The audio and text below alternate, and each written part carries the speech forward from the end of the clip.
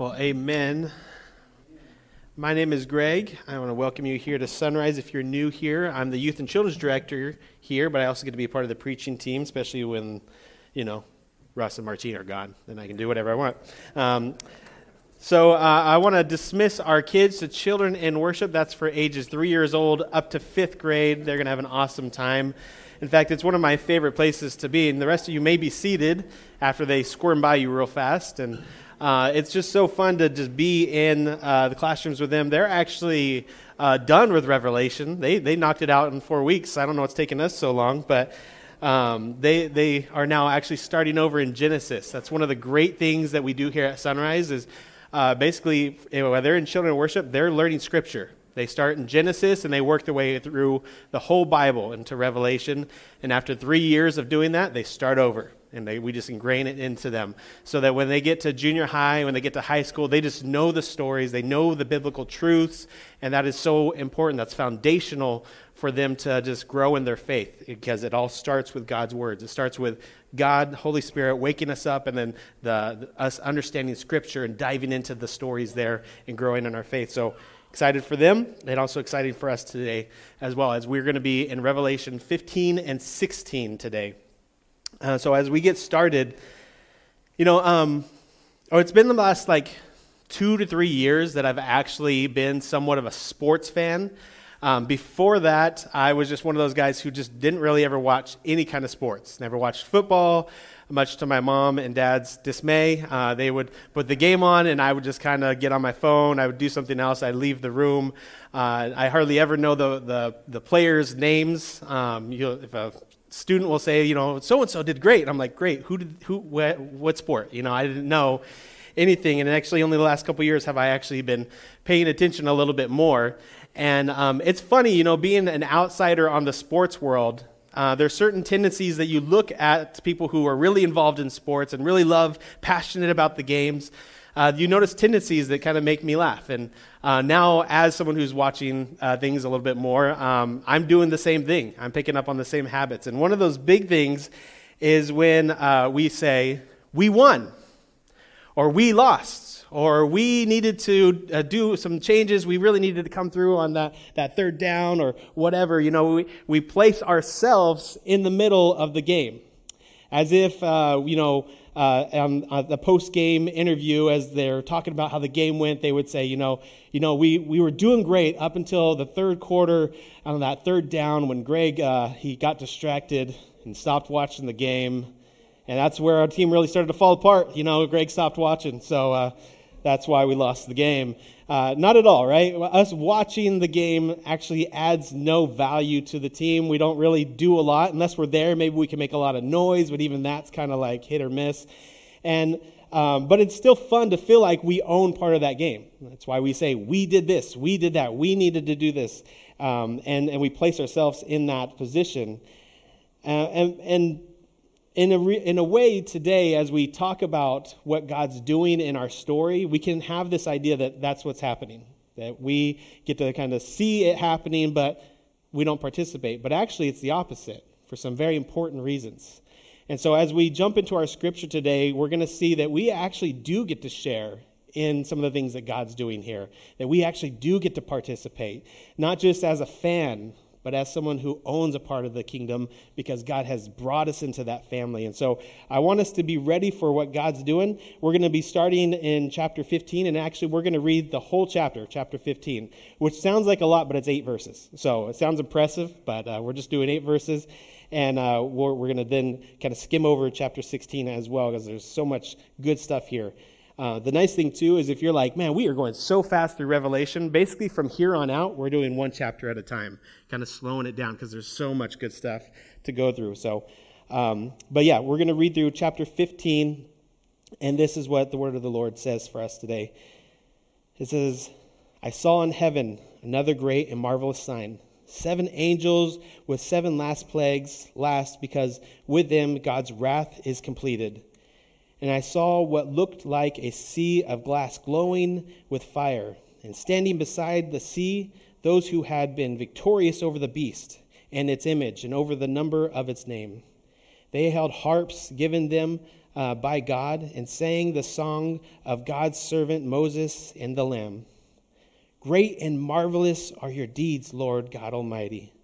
Just and true are your ways, King of the nations.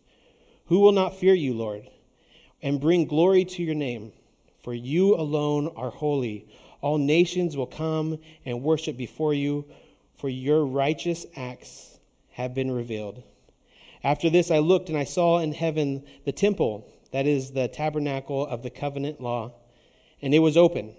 And out of the temple came the 7 angels, and with 7 plagues. They were dressed in clean, shining linen, and wore golden sashes around their chests. Then one of the 4 living creatures gave to the 7 angels 7 golden bowls filled with the wrath of God, who lives forever and ever. And the temple was filled with smoke from the glory of God and from his people. And no one could enter the temple until the 7 plagues of the 7 angels were completed. So there's a lot to unpack here. A lot of things going on.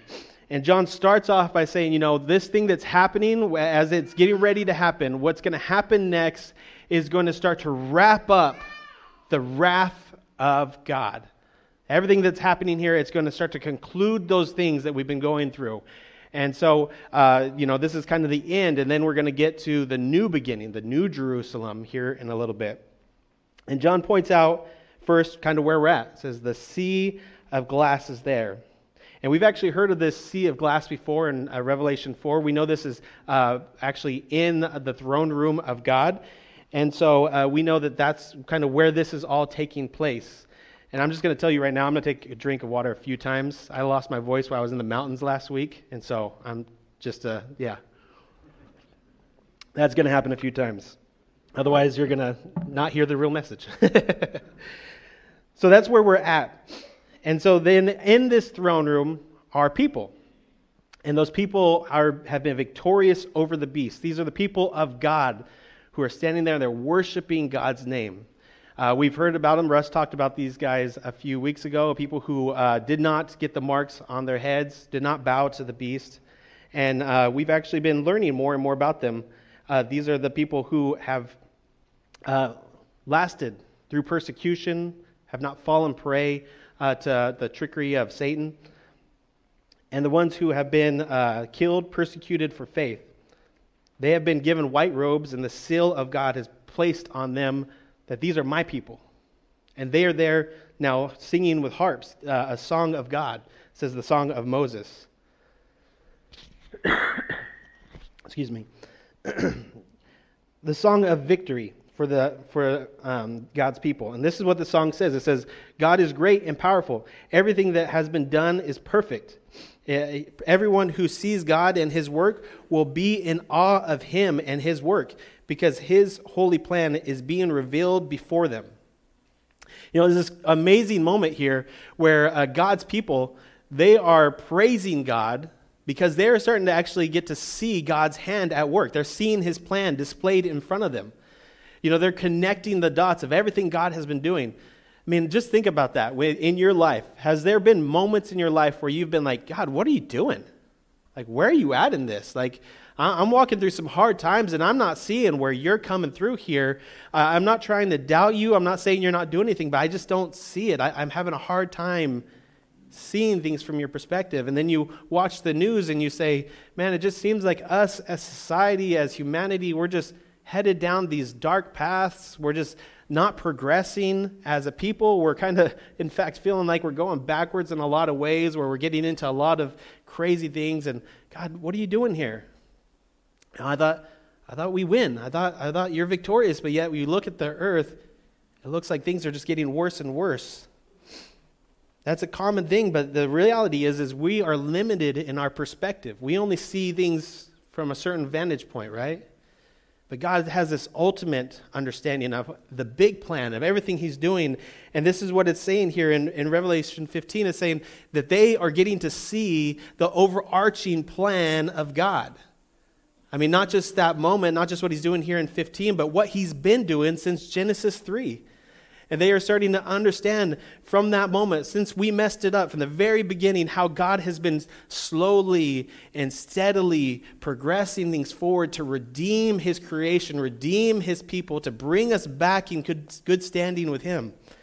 And he's been doing this over a large amount of time. And as they see that, what else could they do but worship his name in that moment?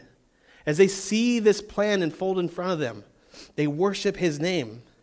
We get a glimpse of this in our own lives when we see someone who has come to faith for the first time. When you have that moment, that aha moment, when you wake up to everything that God's been doing around you and you say, God, I need you as my Lord and Savior. Forgive me of my sins. Help me to follow you. That first moment of faith. And then as you do that, you'll start to notice, as you have some perspective, as you think through life, you'll start to see that God has actually been working through your life that whole time. It's not like all of a sudden he showed up. No, since the moment you were born, he has been working in your life, calling out to you. For some of us, that faith journey is because you were placed in a family of faith, that you were placed in a place where you were able to learn the Bible stories like our kids are. You were able to grow up and understand what it means to be a man or woman of faith. And you grew up in that. And that is glory to God. That is a gift that you were given to be able to have that at such a young age. And that is part of your story, your faith story. You get to see, it started with maybe your grandparents, your great-grandparents, and then your parents, and then now to you, right? And you see how God has been working through the generations in your family. For other of us, it's more of a wake-up moment where you see, faith isn't as much strong in my family, but I see that God has been circling around me in my life with people who have cared about me, loved me, whether that's teachers, coaches, friends, co-workers, whoever, where you start to see, no, God's been working. I didn't know it.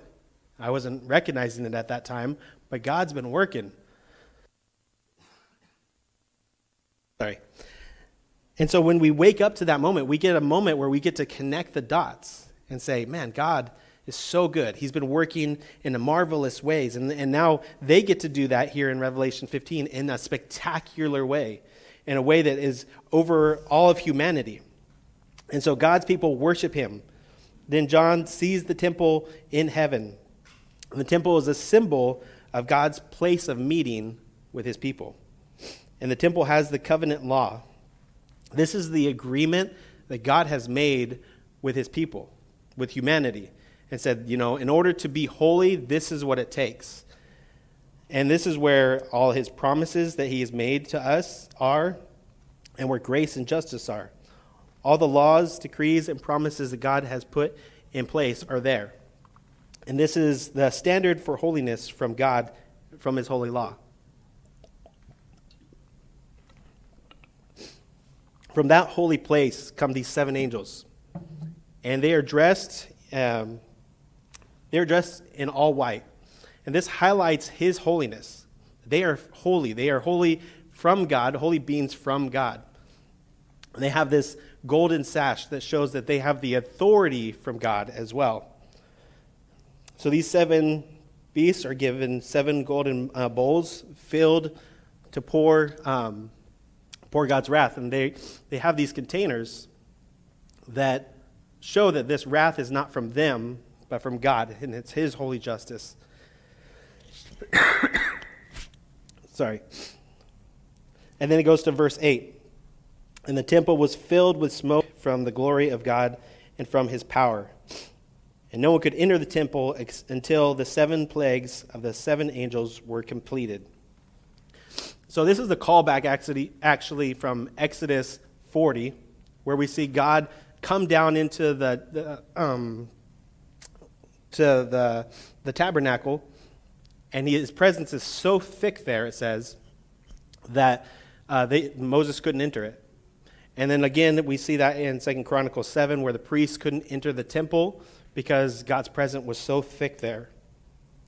These are moments where God's presence and with his people is so thick that they couldn't enter the temple because God was there doing something spectacular with his people. And many times this was God leading his people to a new step in the relationship that led to redemption and repentance. So God is doing something new, and here in heaven we see God is then, again, doing something new. So this kind of sets up chapter 16 for everything God's about to do. Chapter 16 is all about God's wrath. So go ahead and turn your Bibles to chapter 16, and we're going to kind of walk through that as well.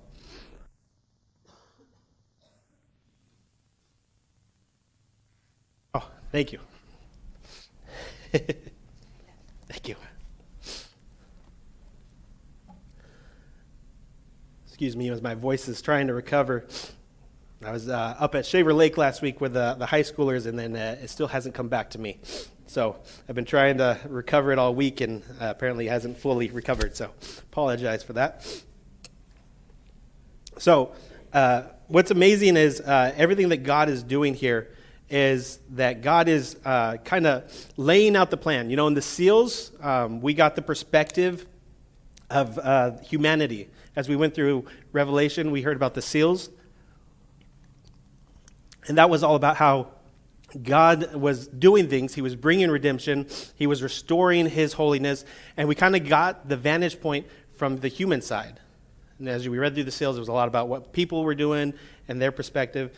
And then as Russ talked about the lampstands, that was a lot about what was going on in the spiritual realm and how things were happening through there. And so you saw Satan lashing out, the beast coming out, trying to fight against what God was doing.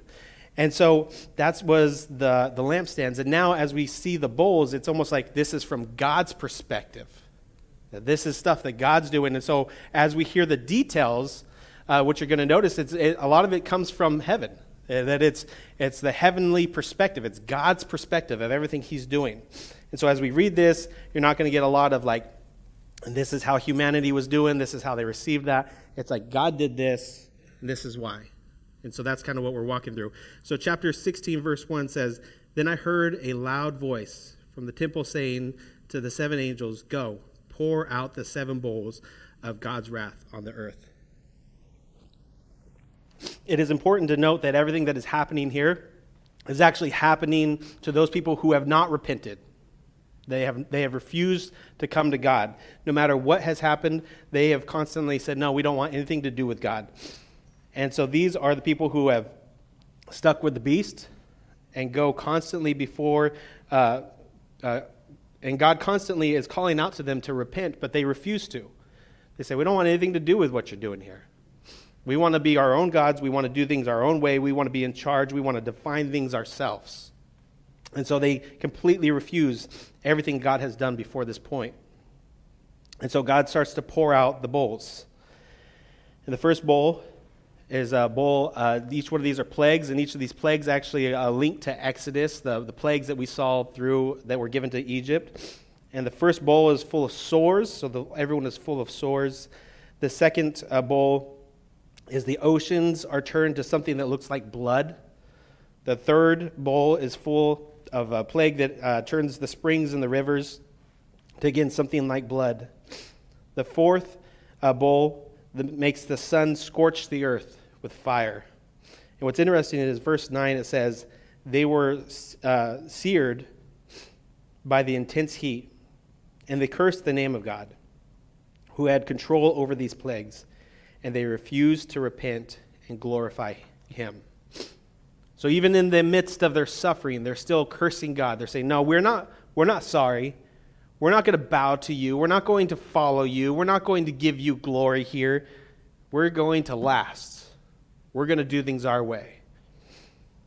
The fifth bowl is poured out, and it says, the kingdom of the beast is plunged into darkness. And then through that as well, you'll see in the end of verse 10 to 11, it says, people gnarled their tongues in agony and cursed the God of heaven because of the pain and the sores, but they refused to repent of what they had done.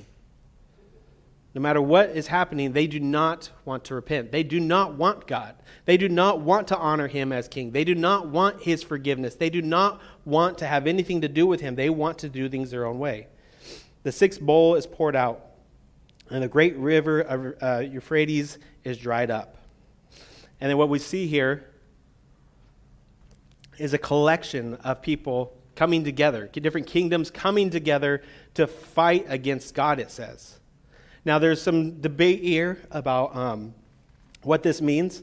Some people believe that this is human, nations coming together to literally fight against God, and that's one way to think of it. And then there's another way to see that God is actually going to take down, he's battling Satan and evil spirits and everything evil in the world. And so it's not necessarily a coming together of the nations, but coming together of the evil things that are happening, and then God's going to take that down. But either one, we can see that verse 16, it says, then they gathered the kings together to the place that in Hebrew is called Armageddon. So where is this place of Armageddon? Armageddon is a place. And so where is this place? Well, experts believe this is in the northern plains of Israel. And what's interesting is the northern plains of Israel is a place where we've seen God take down some historic battles, actually. For instance, in Judges 5 and 2 Kings 23, these are two moments where Israel was fighting another great nation that was overpowering them. And God comes into those situations and he destroys their enemies. And so what we get from that Armageddon place is the promise that God is going to win, that he is victorious. He's battled big nations before, big enemies that should have conquered, and he took them down. And so that's part of what John's saying. He's like, just like he's done in our past before, he's going to do again. He's going to take down our enemies for us. And so the seventh bowl is poured out, and from the throne comes a voice that says, "It is done." And supernatural disasters overtake the earth. The mighty nations of the earth fall apart. Large hail falls from the sky at the end, and the people who are left still curse God because of the plagues. They do not repent. As we read this, we can read this and say, man, God is harsh. What's going on here? Like, why is God so mean? I mean, why is he punishing people so much just because they don't want to follow him? In fact, if you look in society, there will be plenty of people who will say that to you. This just seems like a mean God. I mean, is he really going to judge everyone? I mean, no one likes to be judged. How could he do this? And there are those that will say, no, he's not really going to do this. This is all metaphor. This is all just, hyperbole. God will not do this because he's the God of love. He loves, and this doesn't look very loving, so obviously God wouldn't do that. Well, to that we can say, well, God is love, but he's the truest form of love. And that is just one of many attributes of God, in fact, because he is love, but he is also truth. He's also righteousness. He is grace. He is peace. And out of all attributes that he says that he is, as the Bible defines who God is, out of all those attributes, more than anything else, the one thing that he highlights more than anything is that he is holy, holy, holy. It's the only attribute of God that is said 3 times about who he is in a row. It never says that he's love, love, love. Never says that he's justice, justice, justice. He's holy, holy, holy. And that is one of the most important things that we can understand. When we say holy, we understand that he is stainless, pure, without blemish of sin, and set apart from anything else in creation. He is holy. And God is bringing his creation into that same kind of holiness that he has been in. Now, this has been a work that he's been doing through all of creation. From the moment we mess things up, he's been working things out to restore his holiness to his creation. Now, he started first with the law to say, hey, this is what holiness is. This is my standard. This is what I'm calling you to be like. And we couldn't live into that. We couldn't do it. We didn't have enough. And so instead of just saying, well, you guys are on your own, he then sent his son down from heaven to die on the cross for us, to live that perfect life that we couldn't live, to then die the death that we should have died, and then rose from the dead and sent his Holy Spirit to dwell within his people so that we could live a holy and redeemed life because of his work. God has been working all throughout time to bring his holiness to us. 2 Corinthians chapter 1, verses 21 and 22. It says, "Now it is God who makes both us and you stand firm in Jesus, in Christ. He anointed us, set his seal of ownership on us, and put his Spirit in our hearts as a deposit, guaranteeing what is to come." The Spirit's work in our life is a guarantee to where we'll be in this story. If you know the Holy Spirit is working in your heart and your mind, as he's restoring you, he's sanctifying you, which means he's working and bringing you into that holiness. It's not that you're perfect today. You're forgiven, but you're not perfect, right? I don't think any one of us argues like, no, I'm perfect. Like, no, you're not. But we understand that the Holy Spirit working in our hearts to bring us into that right standing shows us where we'll be at this story. See, God provides a way for us to be brought into right standing with him. But still some refuse. They turn their back to God. They don't want anything to do with him. They want to be their own king. They want to be their own God. They want to define things themselves. And this causes God to choose the third path for them, to give them justice. See, God has to give justice. In order for him to truly be a good God, to be a God of justice, he has to divvy out justice. And so that's what we see through chapter 16. And what we see, too, is in chapter 15, the people were singing, right? His people were singing, they were glorifying God because he knew that he was going to set things right. And so they were singing and joining in that. And the reason they were joining in that is, see, us as Christians, we give our vengeance to God to take for us. When we are wronged, we don't take vengeance ourselves. Jesus said that. He says we forgive and we give it to God, right? And so when they are being wronged, when they're being persecuted, they're not taking up military. They're not trying to take down Rome. They're saying everything that happened to them, God will have ultimate vengeance. He will bring ultimate justice to them. And so for us, when we are wronged, when things are done to us, we don't lash out. We don't take revenge ourselves. We pray. And we say, God, vengeance is yours. Ultimate vengeance is yours. We say, God, I do not have the power right now to right this wrong. And so I ask for your justice over this situation, your true justice, your ultimate justice over this. So we give it to God, and I am able to forgive those people who have wronged me because I have given that wrong thing that they've done to me to God. Saying, you own that, God. You own that wrong thing that has happened to me. God, that is something that I'm asking you to seek true justice out for me. And so now justice is not mine to get. It's something that God has.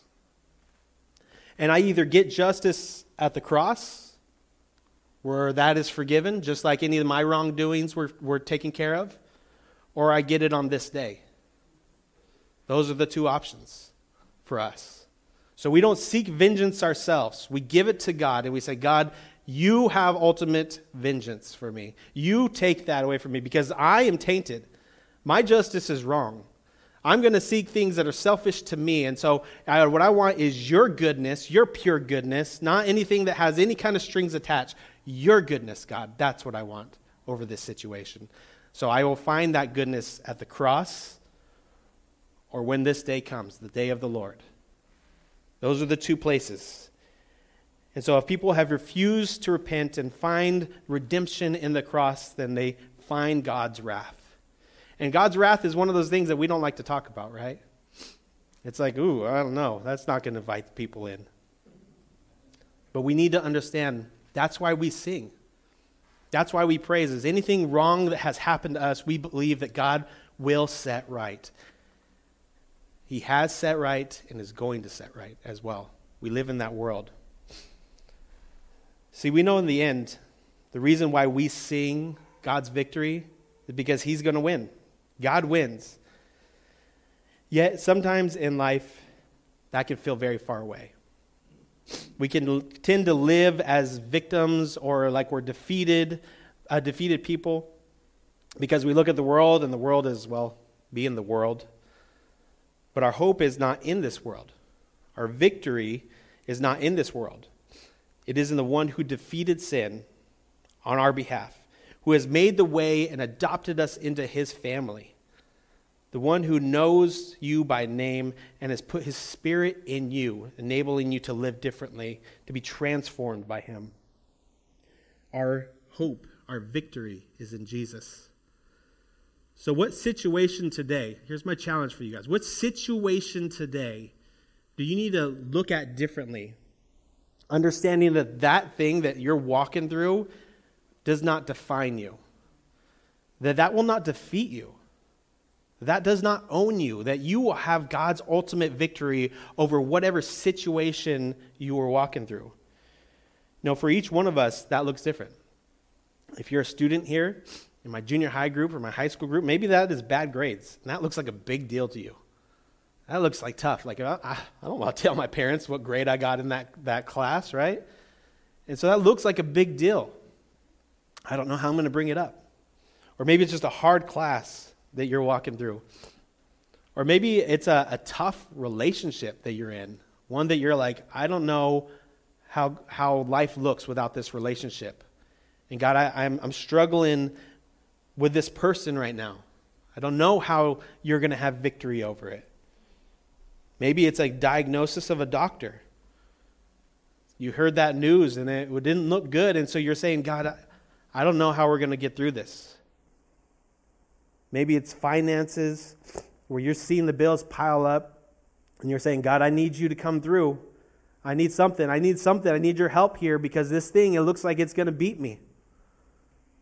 I mean, let's just be real. Look at the walls.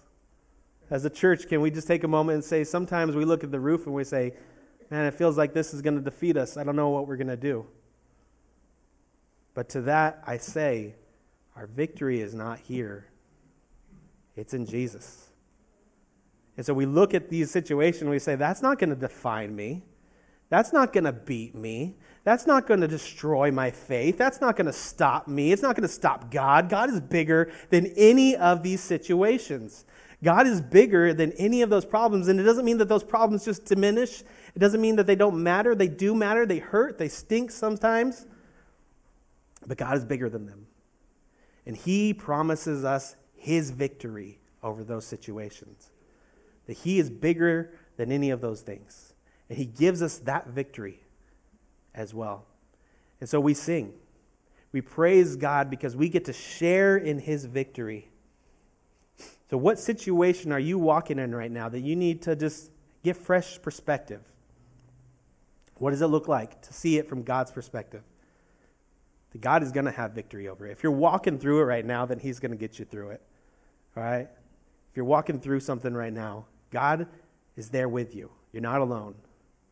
God is walking with you in that. And he, by his power, by his spirit, he will get you through those things. Here's the thing, too. If you're walking through something right now and you're like, I just don't feel it, Greg. I don't feel like God's there. I'm struggling. I'm having a hard time. Well, there's some things that we can do. He gives us a lot of options to access him. He's not hiding away. He's not trying to be secretive. First thing is pray. Pray to God. Pray that you feel very present with him, that you can feel him close to you. And if you're struggling with that, then come pray with his community.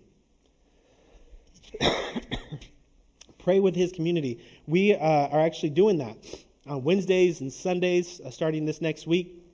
We are getting together as God's people, and we are praying together from 6 to 6:15. It's just 15 minutes. But man, what a great 15 minutes that can be. Where you get together and you pray, and you get to pray for other people. You get to get prayer yourself. And that's actually something we're weak here at Sunrise. We pray individually really well, but coming together as God's people to pray is something that we're not always the best at. And so we invite you, if you're not feeling like God is close to you, come to one of these things and pray with us. Pray and feel the Holy Spirit working in each of our lives. It's not that any one of us has any magical prayer, even if you sit with Russ. You're just going to get another person, right? But man, the Holy Spirit works in amazing ways as God's people come together to pray. And so come on a Wednesday night or a Sunday night starting next week and just see what the Holy Spirit can do. That's an option. Dive in deeper with God's Word is another way that we can grow in our faith and understand the victory that God has for us. And we actually have a class tonight where we're diving into Revelation. It's a foundations class where we're growing in our understanding of what God is saying through Revelation, but also just in each of our lives as we study the Word together. And Elder Cody is leading that, and it's a great time. It starts at 5:30, and you will walk out of there full of a lot of information and transformation in that class. And so those are two options, but there's so much more still. You can come out on a Wednesday night. If you're missing a community, if you're feeling like, man, no one even notices me here, come out on a Wednesday night and find community. We have men's group, we have women's group, we have just other groups. We have the Spanish group, I believe, is meeting also on Wednesday nights. And it's just a great time of finding that community of people who care about you, who will pray for you. And know that you are walking something, but you're not walking through it alone. If you are struggling to feel God close, then my advice to you would be stop trying to do it on your own. Stop trying to do your walk with God by yourself. God has given us the gift of community. He's given us the church. And that helps us so much more than we ever realize. Stop closing yourself off. Stop coming into Sunday morning and just running out. I mean, don't stop coming Sunday morning. I'm about to get in trouble. But also, get connected to one of these groups. Because what a blessing it is when you share life together with God's people and we remind each other that our victory is in Jesus. Let me pray for us. God, I thank you so much. One, that my voice lasted. But God, I pray right now that each person, more importantly than hearing my voice, would hear your voice, God. That they would hear that you are drawing them closer. You are calling them to trust you more. To look at whatever situation that they're walking through and understand that you have ultimate victory. God, that you will bring justice over every part of our lives, God. You will bring righteousness to our lives. And God, we thank you that you are holy and you call us to be holy just like you. God, I pray right now that you would help us to understand that you love us, that you care for us. So much so that you didn't leave us in our darkness, but you brought us into the light. So help us now as we sing to sing that victorious song of yours, God. That says you are great, you are good, and everything that you have done is amazing, God. And it's in your righteous name we pray, Jesus. Amen.